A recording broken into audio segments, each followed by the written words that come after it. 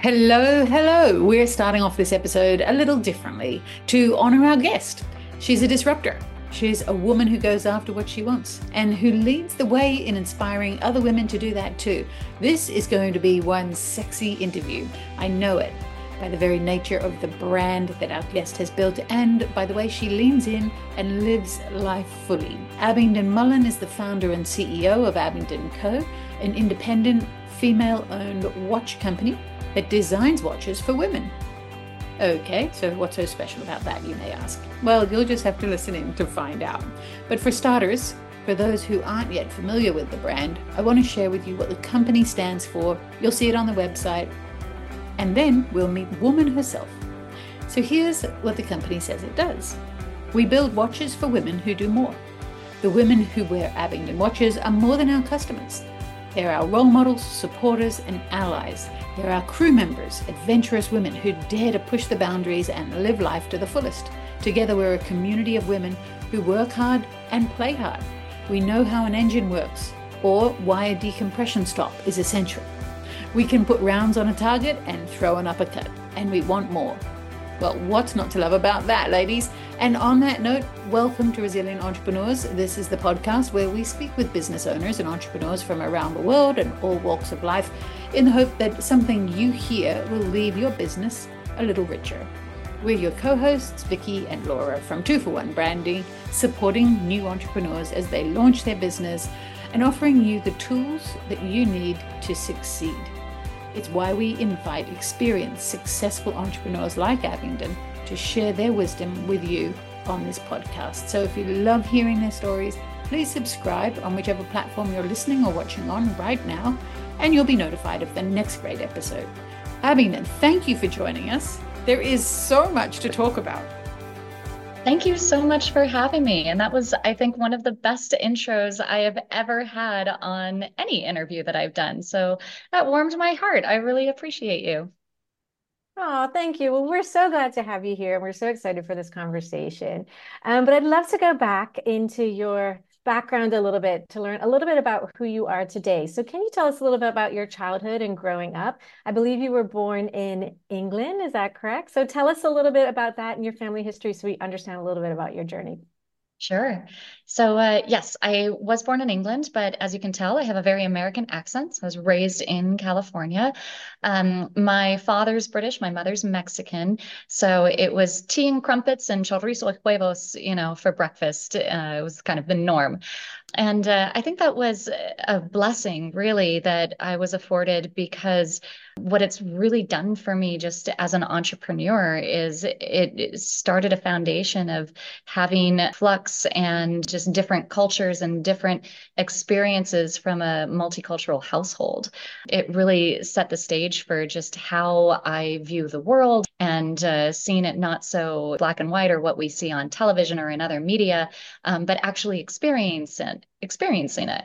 And one of my favorite things, one of my favorite sayings is you just don't know what you don't know. And being raised in a household like that with three younger siblings, we got exposed to so many things when we went back to England or when we met our family in California, just the differences in how both sides of our family were raising us was just it was really exciting to be a part of. And I have to credit my parents for giving me such a wonderful childhood in that regard. Were you an entrepreneurial kid? Oh, totally. Absolutely. I was probably the most competitive brownie Girl Scout that you would have ever met. I had to outsell every cookie in the state of California. All the other Girl Scouts were terrified of me, but it was still a lot of fun. Friendly competition is always a good thing. And yeah, I've been an entrepreneur since probably six years old when I sold my first Girl Scout cookie. Now, flying is a big part of your life too. So tell us how that all folds into what you do today. Well, the whole idea of the company that I started was flying. Basically, how it happened is I wanted to become a pilot. I've always wanted to be a professional pilot, and that's what I kind of figured my career would be.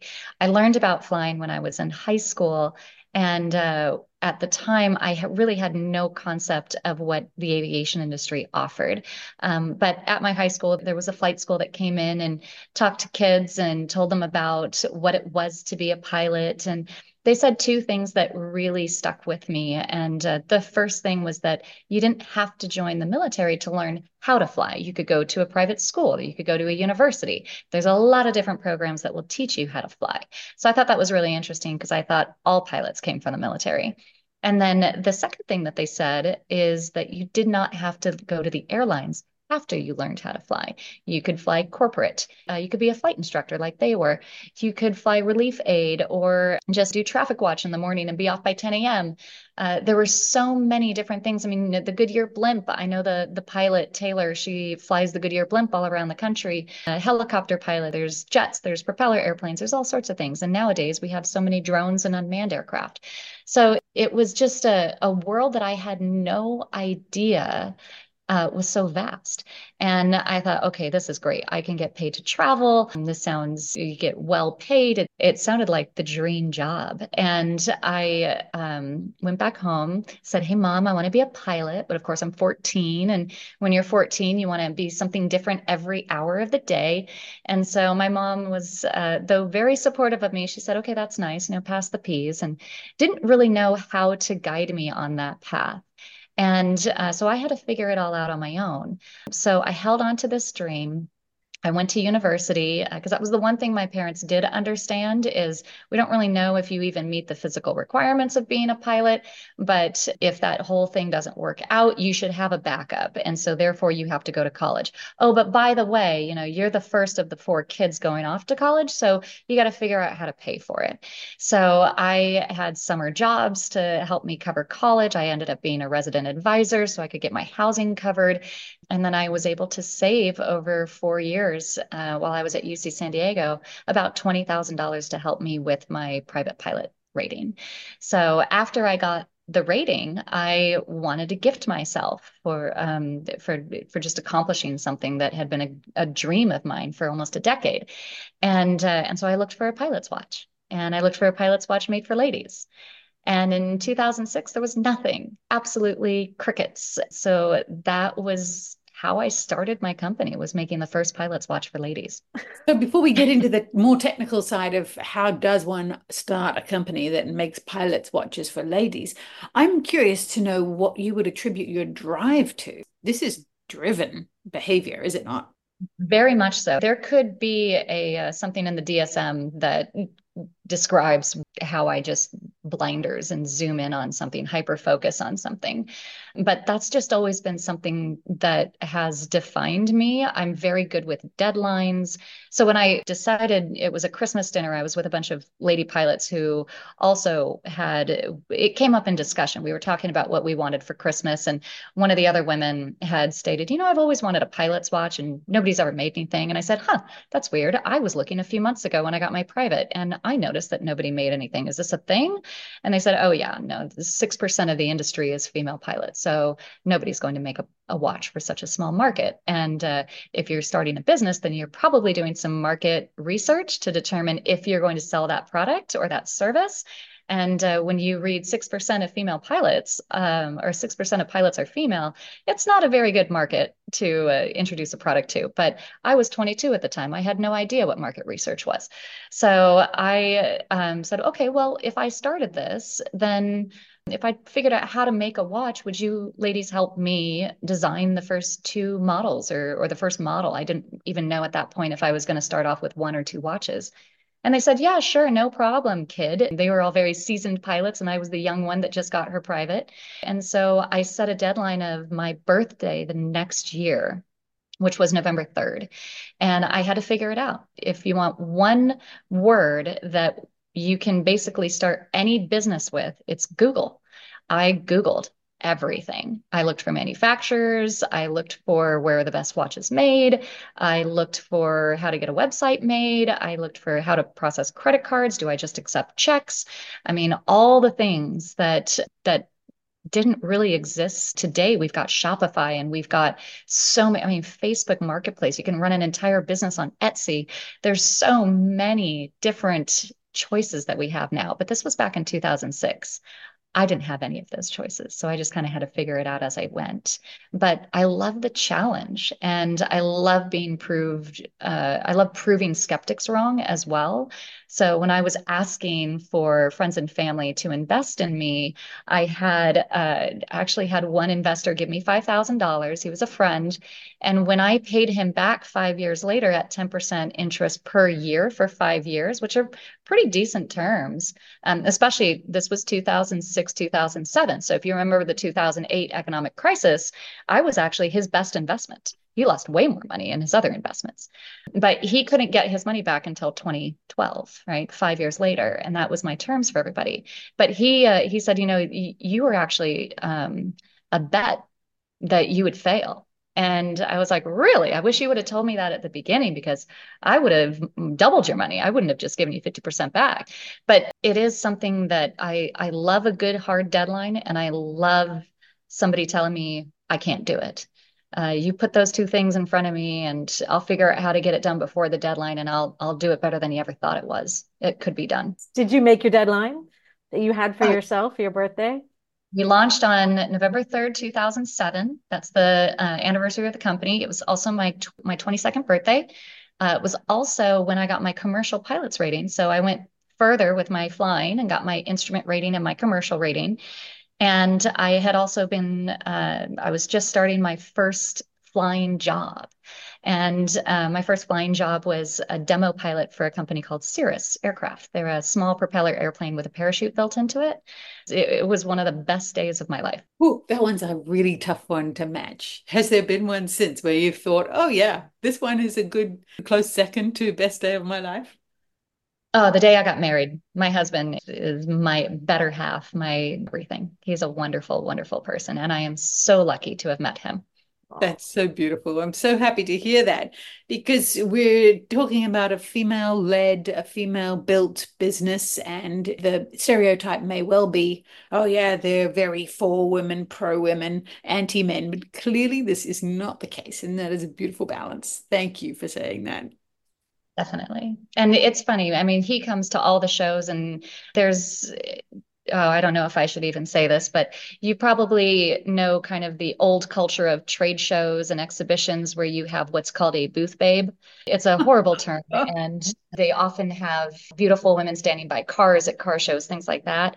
And he and I have an inner joke that he's my booth babe because he's the only man at our booth when we go to the Women in Aviation conference or when we go to a watch show. And what is interesting too is that he's so confident in himself and he's so confident in me that a lot of people assume he's the one who started the business. So they'll say, oh, did you start it? Or they'll ask me, did he start it? Or did you two start it together?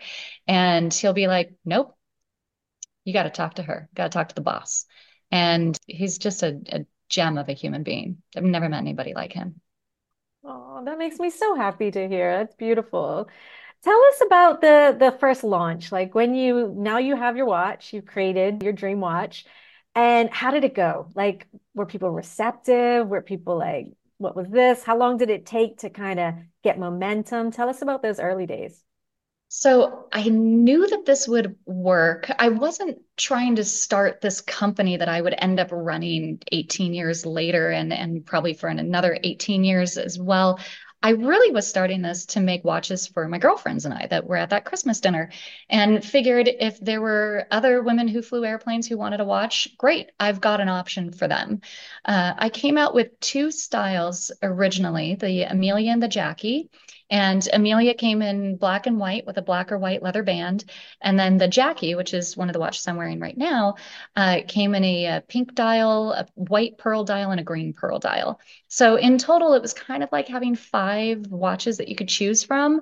But it was just these two styles. And I wanted to be a pro pilot. Like I wanted to go fly airplanes, end up getting into the big jets and just kind of having this side hobby on the side here. And when I realized, oh my gosh, this might be a thing, I actually hadn't even launched the business yet. So one of my girlfriends who I'd done a summer job with, she was one of my original investors. She gave me $500 to help me start my company. And her name is Margie. And she was at a party in Los Angeles somewhere. And she met this woman at this party who was a pilot. And she's like, oh, my friend is starting a female pilot's watch company. You got to get one. And they looked, there's no website yet. I don't have any of the product yet or anything. But their parents, this woman's parents contacted me because I guess this woman had went and talked to her parents about it and said, this is what I want for Christmas, not knowing anything about what it was going to look like. And the parents sent me a check, and I still have the check. They sent me a check for $400, and they said, when you figure out what the price is, then just tell us what we owe you, or refund us the difference, or whatever it is. And sight unseen, website unseen, business not built, nothing launched.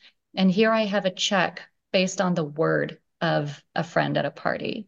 That's when I knew, wow, this could be something a lot bigger than what I think it could be, and what I thought it would be. And sure enough, it's grown into something huge. Tell us where you are now then. How many employees? How many models of watches? How many styles? Let's go. Put it on the table. Let's see. All right. I'll work backwards. So styles. I've got 8 core styles: Amelia, Jackie, Elise, Catherine, Marina, Jane, Jordan, and which one? And which one am I missing? Oh no. You have too many children. One more. Nadia. And out of those styles, I've got probably a span of around 50 SKUs. So different colorways, metal bands, leather bands. We did limited edition pieces as well. So my other wrist, I always double wrist. I wear one watch on each wrist. This is the Las Vegas year 1 race watch that we released during Formula One last year. And that was limited to 40 pieces only. So I would say probably with the limited editions, we've released close to 60 different watches.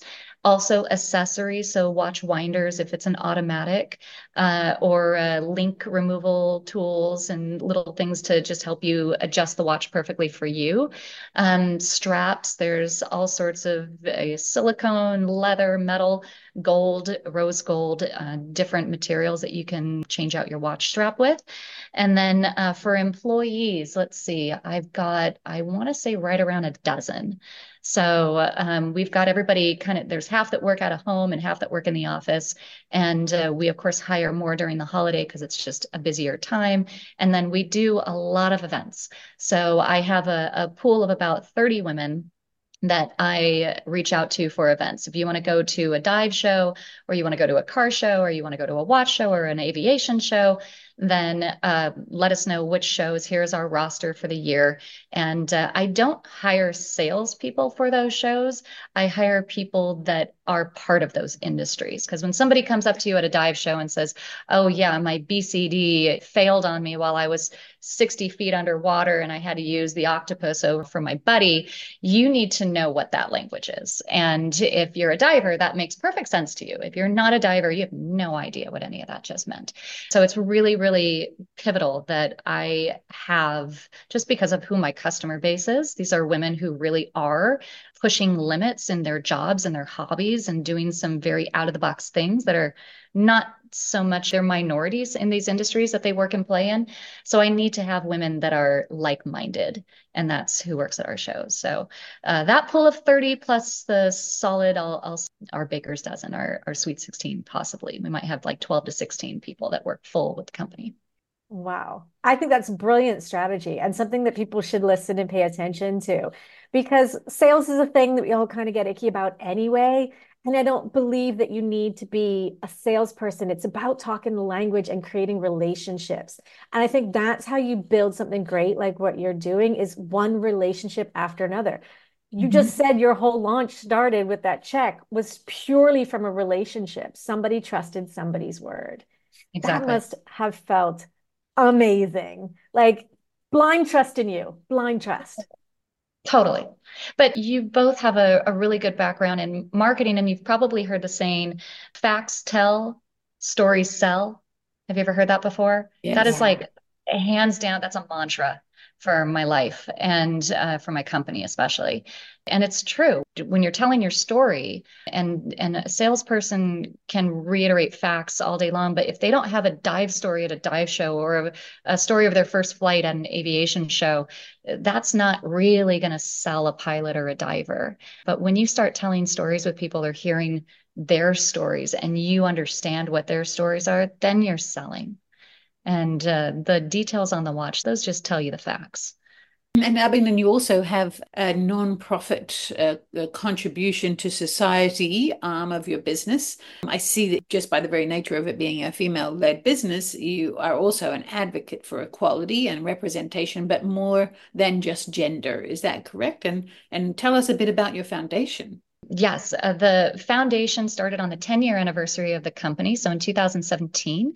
And what we do is we provide scholarships, and we actually call them sponsorships because a scholarship is typically handing a check out to somebody and having to pay for something.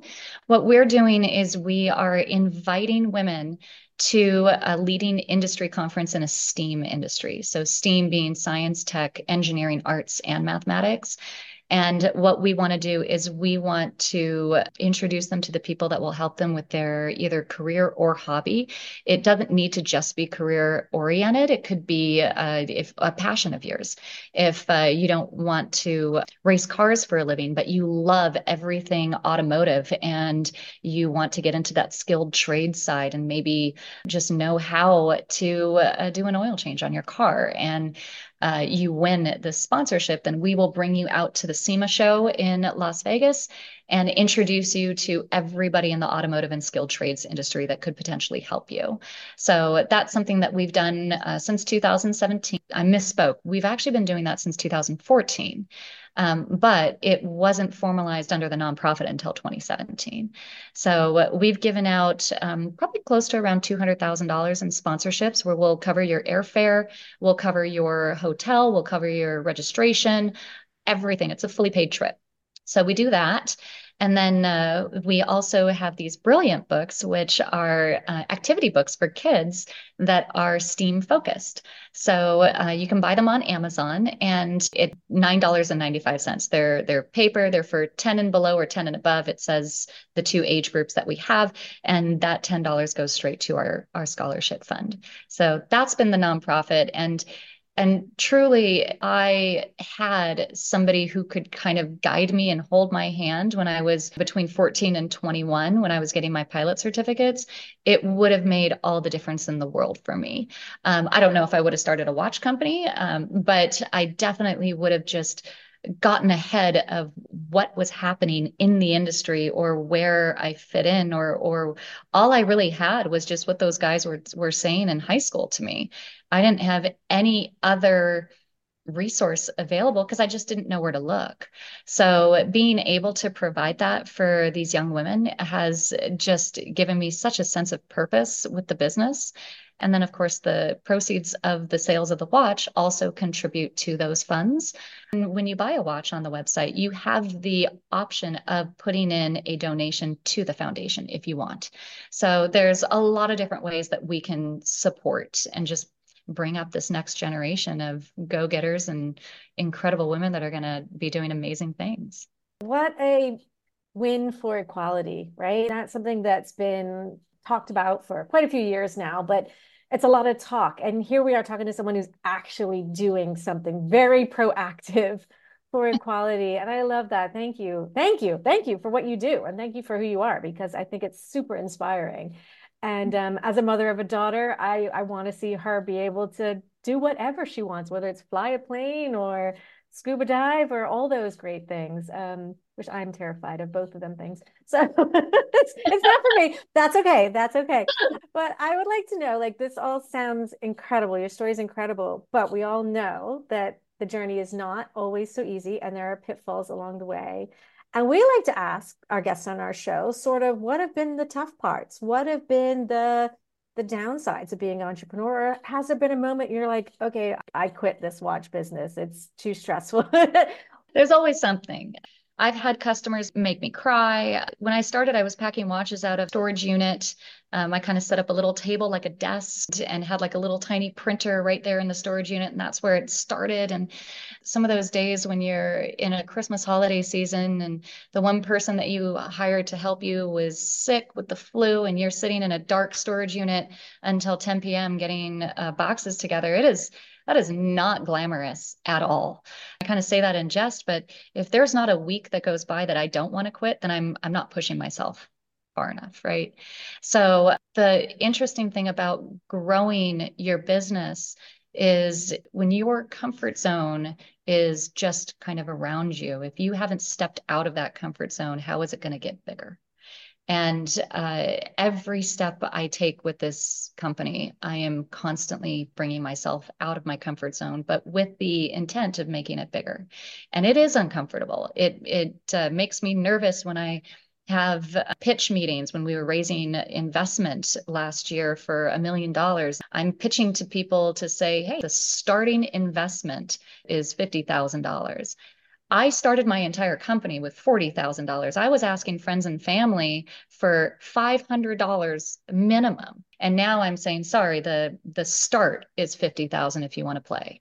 And that's different. That's something you get used to. But now my threshold is, all right, well, if you want to play, we're going to be introducing another B round later on this year, and 250,000 is going to be where we're going to start. So I'm going to have to step out of my comfort zone and start talking about that, and get used to it. And there's a lot of other things that don't come natural to an entrepreneur, because a lot of times we do think we're only confined by what's between our two ears, right? And when you start talking to other entrepreneurs and you realize, oh, wow, omni-channel selling, where I could sell through TikTok Shop, through Facebook Marketplace, through Etsy, through Pinterest, through Shopify, through Instagram Shop, through Macy's, through Neiman Marcus, through the Army Air Force Exchange, and then 500 colleges around the United States. Do you see how that progression just starts to change how you think of where could I put my product and how many more people could I reach if it were in those places? Well, when I started out, I was only thinking about the one place. And now I have to think about all the other places because that's where we are. And it constant, kind of almost an internal and external battle, because you still want to keep growing, but you also don't want to grow too fast to where you implode your own company. And you want to make sure that you're growing in the right direction. That's the thing. I mean, we tried on eBay for a while and it wasn't amazing. We're actually trying it again through a retailer now because they've offered this new program just for watch brands and certified brands. They introduced it last year. And so we're going back into it. But when we first tried eBay 5-6 years ago, it was a disaster. And there was a year in 2016 that I thought, oh my gosh, digital marketing is the way to go. What am I doing going to all these trade shows? They're so expensive. There are a lot of logistics. I got to hire people all the time. The ROI, return on investment, is maybe 1 or 2x. Like it's not very good. And digital marketing, you can get 5x. Amazing. Well, I almost bankrupt the company after a year. It was our worst year since our first year of business. And we were almost 9 years later. If you don't try certain things and learn from your mistakes, and if you're not wanting to quit every week, then maybe you're just not pushing yourself far enough. What a beautiful answer. I have to ask, what keeps you on track? How do you know whether a decision is going to keep you aligned with your vision, or it might take you to the wrong or a different path? That's a tricky question because it kind of depends on what part of the business you're talking about. So, like with a new hire, for example, there's a really good saying where it says, hire fast, fire faster. And that's something that took me a long time to learn. I really thought, oh, well, I can just teach that skill. Gosh, they have a great attitude, but I could, or it was the other way around. Man, what an amazing watchmaker. I love having them, but geez, their attitude sucks. That one has been probably one of the most challenging, is when to know how and where to grow your team. So my retail account manager, I have to overpay her. I have to give her gifts. I have to tell her how much I love her because I have to figure out how to make her live forever. She's my number one, and she does a great job. And I can leave her. I don't even need to talk to her for a week, and I know that she's doing what she needs to do. So that's just been a blessing. And I've worked with her now for about 8 years. She's been on the team. But then you look at what shows maybe to do. Recently, I started doing watch shows. Now, this is kind of funny because I'm a watch company. So shouldn't I be doing watch shows already? No, I didn't do my first watch show until 2022. So it's kind of strange. But you were mentioning at the beginning that the watch industry is predominantly a men's industry. And here I am making watches for women because women are the afterthought in the watch world. They're never a watch isn't designed for women typically. It's designed for men first. And if that watch does very well, then let's just make it pink, shrink it. That's the saying, they pink it and shrink it and put diamonds on it. And then we'll sell it as a woman's watch. And that's going to sell.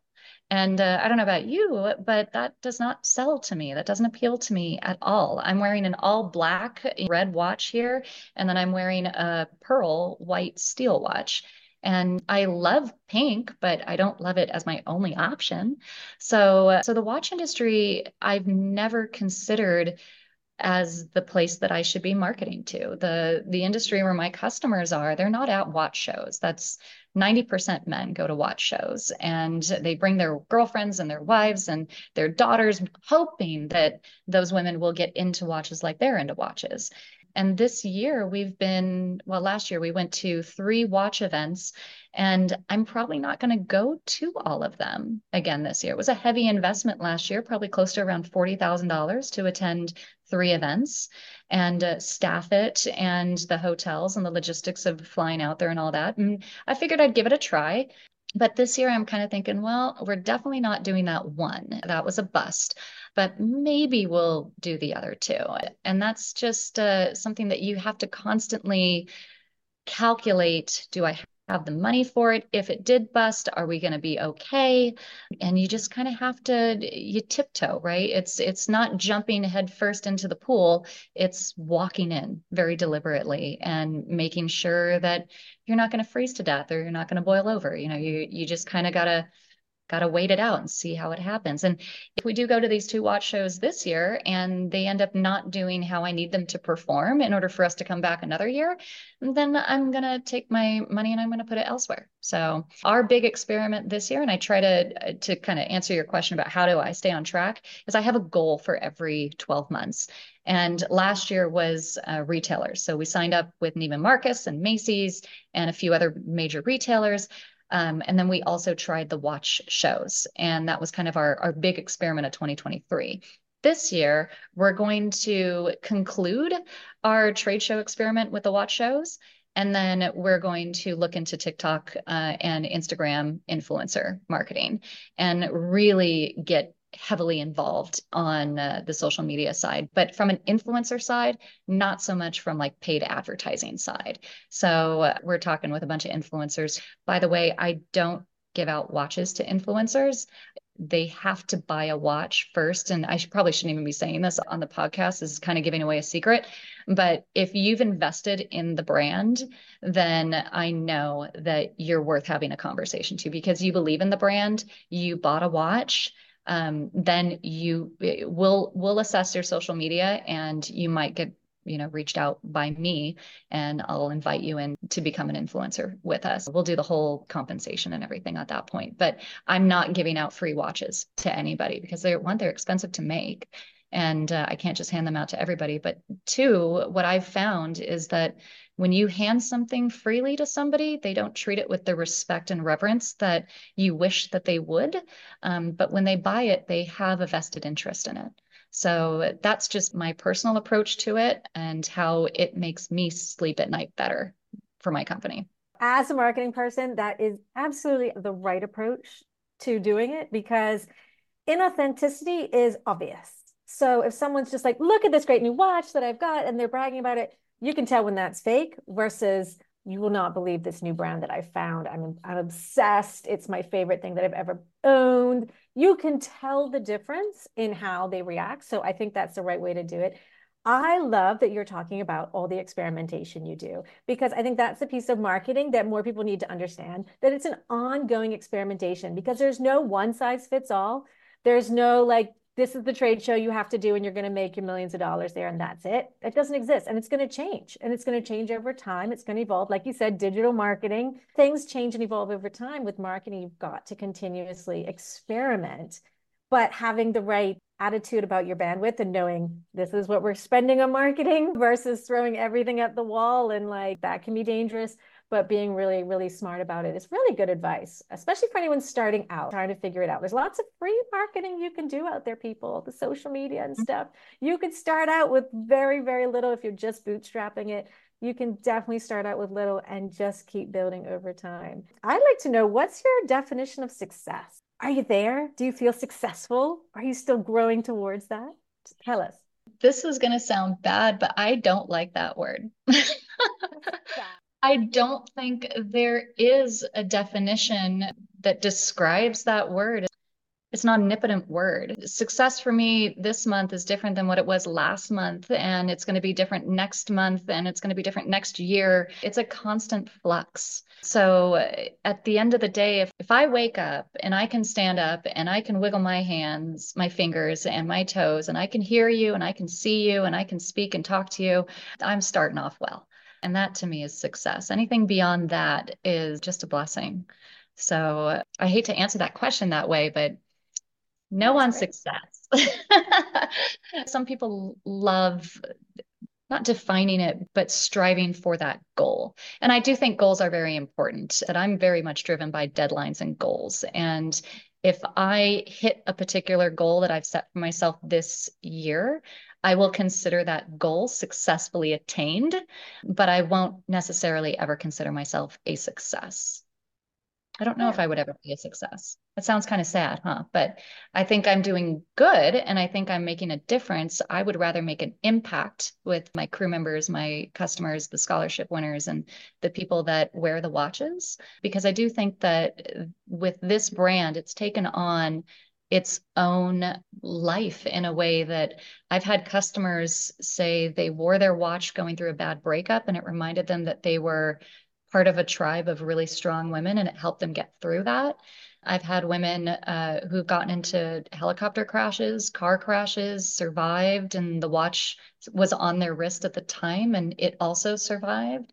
There's been some really, really strong stories about women who wear this product. And because I think having the woman's name on each of the watches, it's kind of like having a friend.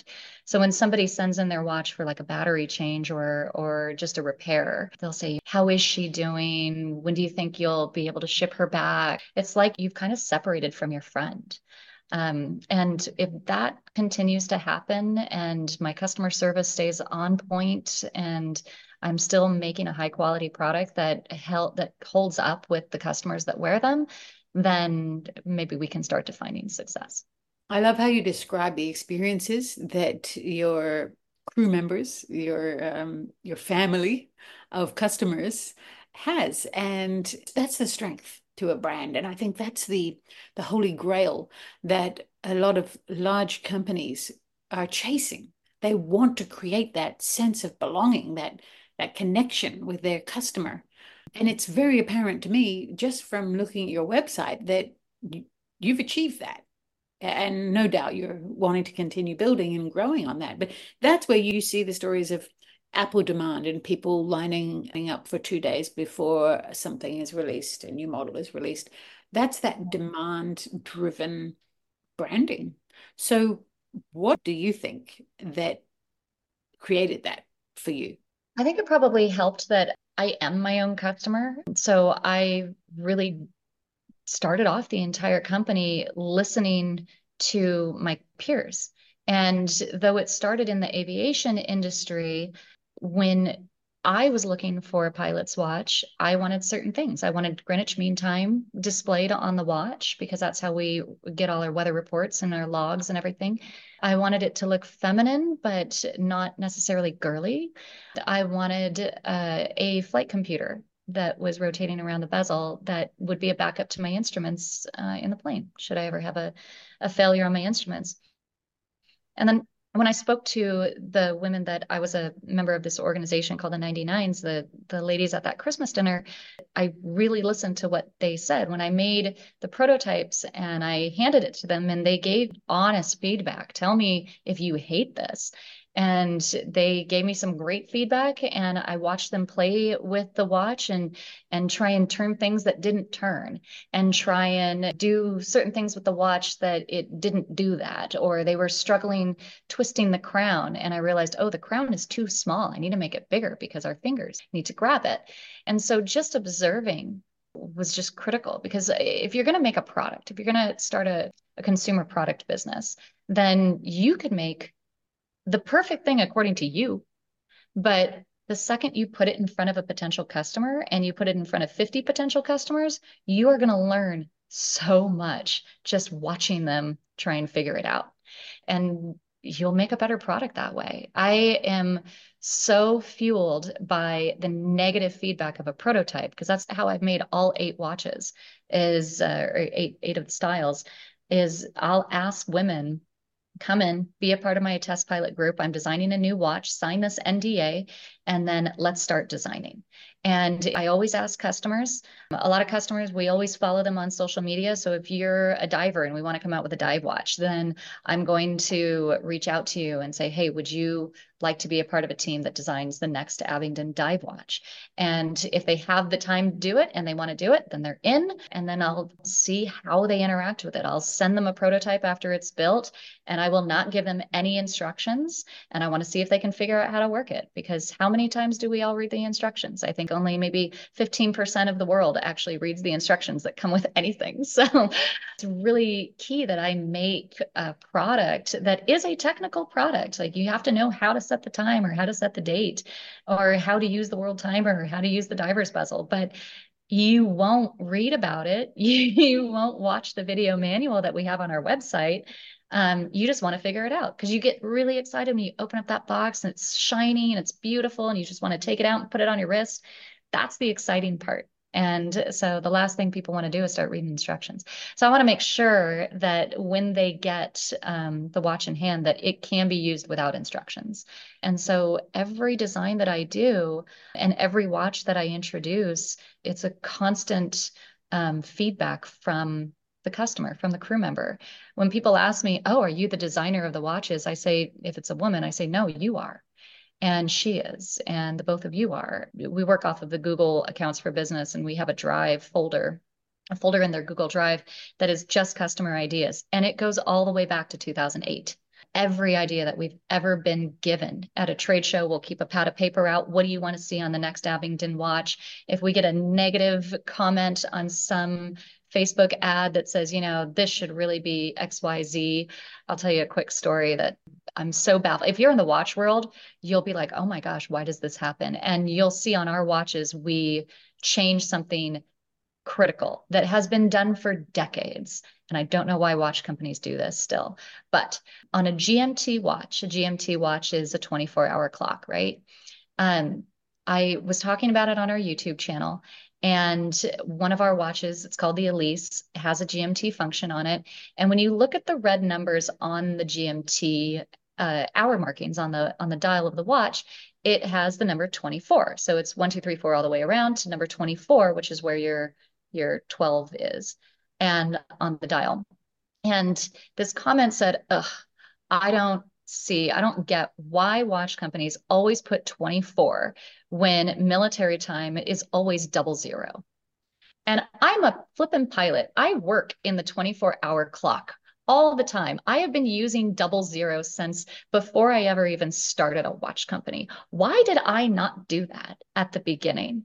And it was just something that has been done and accepted in the watch industry that you write the numbers 1 through 24 on a GMT watch. And so I responded to the comment and I said, you just changed the design of every GMT watch that I will ever introduce. It will always, for now and forever, be 00. Thank you. And the commenter then made another comment reply like, oh my gosh, really? And sure enough, if you go on our website, any GMT watch now has 00 because that is how you talk in military time. You do not talk and say 24 o'clock, 2400 hours or whatever, it's 00. So yeah, I incorporate the feedback people give me. Okay, that's like giving me chills. Like, oh my God, can more people please pay attention to what Abington has just said? Please, please. It's about that customer service and that customer listening, right? Mhm. Like people don't have the humility to just listen to their customers enough. They will tell you everything you need to know. That's brilliant. I love that. That's really cool. I had Okay. somebody at one of the watch shows that we went to last year come up to me because the watch industry had no idea who the Abingdon company was and was like, "What? You guys have been around for 16 years?" And I was like, "Yep, we've been kicking butt. We've been doing good."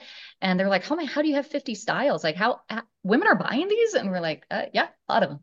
And one company said, "How? How are you selling to women? Like, what's your secret?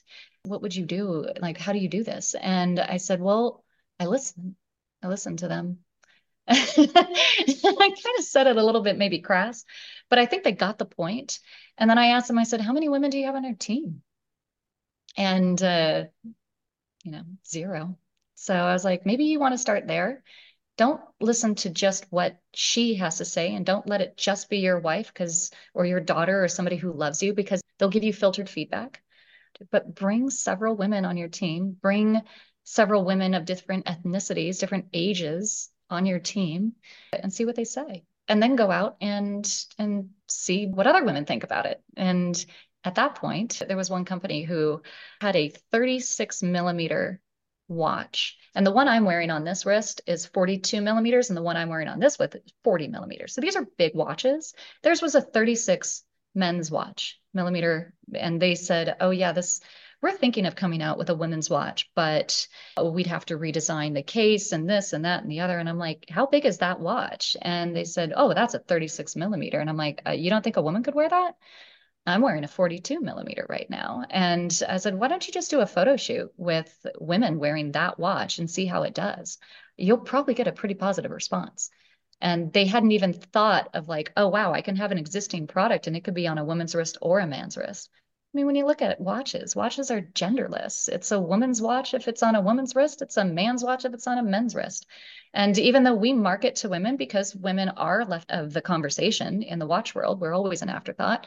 We have tons of men who wear our watches. Julio Macias, he's got, I think, like 1.4 million followers on social media. He was wearing his Abingdon Jordan watch on the red carpet.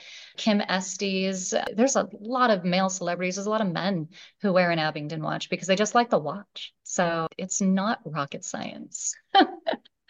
You've just touched on another really important point in marketing and in business success. Sorry to use that word, but not sorry. And that is niching. You are very much a niched industry, a business in a male-dominated industry. You've chosen to service women, and we understand that. What you've just said, though, is you still have so many men, celebrity men, wearing your watch on the red carpet and beyond. And I think that's just a point I wanted to highlight because often our listeners will think, oh, especially if they're early stages of business, I don't want a niche because I'll leave out a sector of people. What you've just demonstrated is that it doesn't matter how strong you lean in on a particular niche, you'll also get the wider market. You don't lose anybody by doing that. Absolutely. I think you can help me out with the saying, but it's something like, if you market to everyone, you sell to no one. I would very much encourage anybody who's looking at starting a business or who is in the early stages to niche down as much as you possibly can. And you will find that you will have a huge, huge market just in that niche. I mean, when I'm looking at women in the military, women who race cars, women who scuba dive, women who fly airplanes and do all the things, women who do more, as our slogan is, we've got billions of women who do that around the world. So I'm not. Yeah. And you're still getting the guys. Good on you guys. They're fantastic watches. So I did want to touch on, you'd mentioned you just did a round of investment, seed funding, I guess it is. That may not be the correct terminology. And then there'll be a second round starting at 250,000. So that begs the question, what is the vision? Where is the company going? You are looking at the early stages of what the Abingdon Company will become, which will be a Swiss Army knife meets a Chanel. So if you imagine those two brands together, that is what the Abingdon company is going to grow into. And are you Okay. staying with watches, or are we branching out to other products? Watches definitely are going to be our focus, much like Amazon's focus at the beginning was books. And when I went on Shark Tank in season 6, that was one of the forks in the road that we were trying to decide is, do we go into maybe the travel and accessory industry, or do we stay with watches? Travel and accessory industry being sunglasses, small leather goods, passport holders, things like that, even onto luggage. And we could continue with kind of the aviation theme of the company. But what we opted to do was stay more in the watch world. At the size of the business at the time, we'd probably done at about 500,000 in sales at that point. It was easier to stick with watches because I know exactly the suppliers to use. I know exactly the cost. I know exactly the margin I need. I knew all of those things. If it were a titanium or a steel, if it were a leather band or a Swiss movement, I could tell you all of that at that point. If I had to go and discover all those answers to those types of questions for sunglasses and leather goods and luggage and all the other types of products that we were considering bringing to market as I pitched to Shark Tank, because I couldn't pitch to Shark Tank and say, I'm making pilot's watches for women. This is great. They're going to be like, are you kidding me? And so I needed to show them a bigger company. And so we opted to, just through my mentors and people that helped me start the business and help me grow the business, we figured it's actually a lot smarter of an idea to just build out the watches. Because we know how to make a watch, we know how to sell a watch to keep the company going, all of that. So that was then. But as I say, if you're going to see a Chanel and a Swiss Army knife combined, then there's a lot more that can be offered through the company. I'm excited to learn more. Yeah, okay. All right, we'll leave it there. We'll leave it there. Gotta ask, because I'm a big fan of Shark Tank. Did you get an investment? What happened? Tell us the story. I didn't get an investment, so I am swimming without the sharks, as we say. And They're lost. They're lost. I still do run into Mr. Wonderful every now and then because he's very big in the watch world. Damon ran FUBU, and that's a clothing company. And so one of the things that he was making this, in my opinion, a silly argument, but he built a very successful company. The apparel, then after a brand comes out with like an apparel, then what they'll do is they'll come out with like a vodka. And then after the vodka, they'll come out with a perfume or a cologne. And then after that, the last ditch effort to keep the brand going is a watch. And I'm like, what? That doesn't make any sense to me at all, because I'm pretty sure Michael Kors is doing pretty well. And that's not how he did his thing. So Damon just didn't believe in it. And then Mr. Wonderful did have an offer that he presented. His offer was ridiculous. He is ridiculous. And so I countered with bringing him up for a flight in a plane and doing some aerobatics and keeping the doors off and banter between the two of us. But he was a different business. Lori loved the watch. I mean, she was wearing the Jackie and she thought it was absolutely stunning, high quality, well made. But her business is that she invests in. Watch the show, then you know it has to appeal to the kid to the grandma. It's a product that would go across any age, any group. She always invests in businesses that just have something that's a very universal type of business. And then Robert Herjavec kind of was the same way that Mark Cuban was, where he was saying, I really love what you're doing. Of course, Robert has daughters, and he's like, I want my girls to grow up with this mentality. But he's like, I'm in computer software tech. This is not my jam. So love what you're doing. Keep doing what you're doing. I would not be a good investor for you. So I didn't get any investment when I was on the show. But that said, like I said, I met up with Damon at an event here in Vegas a few months ago. I've been talking to his team, to the Shark Group, and I run into Mr. Wonderful, to Kevin O'Leary every now and then because he's just so involved in the watch industry, and a lot of my friends are in the watch industry. So we have a very similar circle. It's all good. And honestly, if you ever pitched, you're going to work harder than you ever have worked before because you just don't know what's going to happen. I mean, it's very strange when you walk down that hallway and you stand in front of the sharks, you have to stand there for like 2 minutes and they don't know who they're looking at. And you know who you're looking at, but you have to stand there silently for 2 minutes while all the cameras do this like circle around and create that dun dun dun drama with the music. And you just have to kind of soak it all in. And when you pitch, that's real. Like that's totally reality TV, unedited. There are some pitches that have gone for 4 or 5 hours, and there are some pitches that go for 4 or 5 minutes. And you just have to be on your A game. So I needed to not look like a fool on national television. So I prepared as hard as I possibly could. And it really restructured my business at a pivotal moment. Because this was back in 2014, I was capturing every female pilot wanted an Abingdon watch. So I just couldn't keep going because I was going to end up running out of female pilots to sell to. I needed to ship the company somewhere. And Shark Tank, preparing for that show helped me do that. I do encourage, it took me 4 years too, by the way, to get onto Shark Tank. I had applied 4 years, and it was the fourth year that I finally got on. Oh, wow. So tenacity.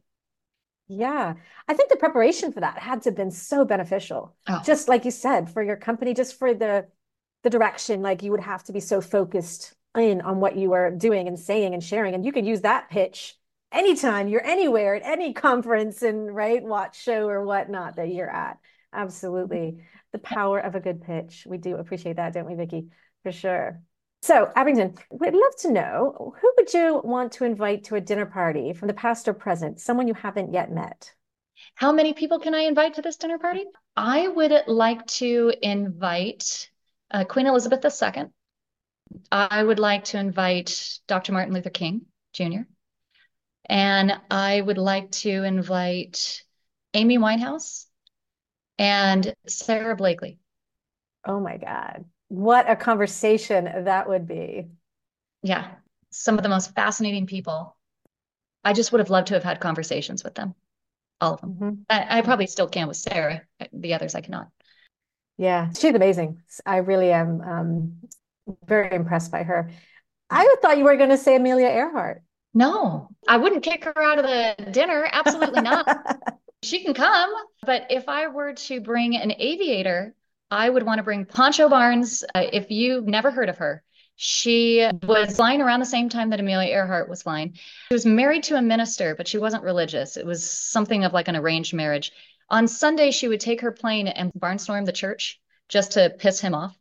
And she was most likely a lesbian. And she just threw caution to the wind. She was one of those women that you just could not figure out and was not of her time at all.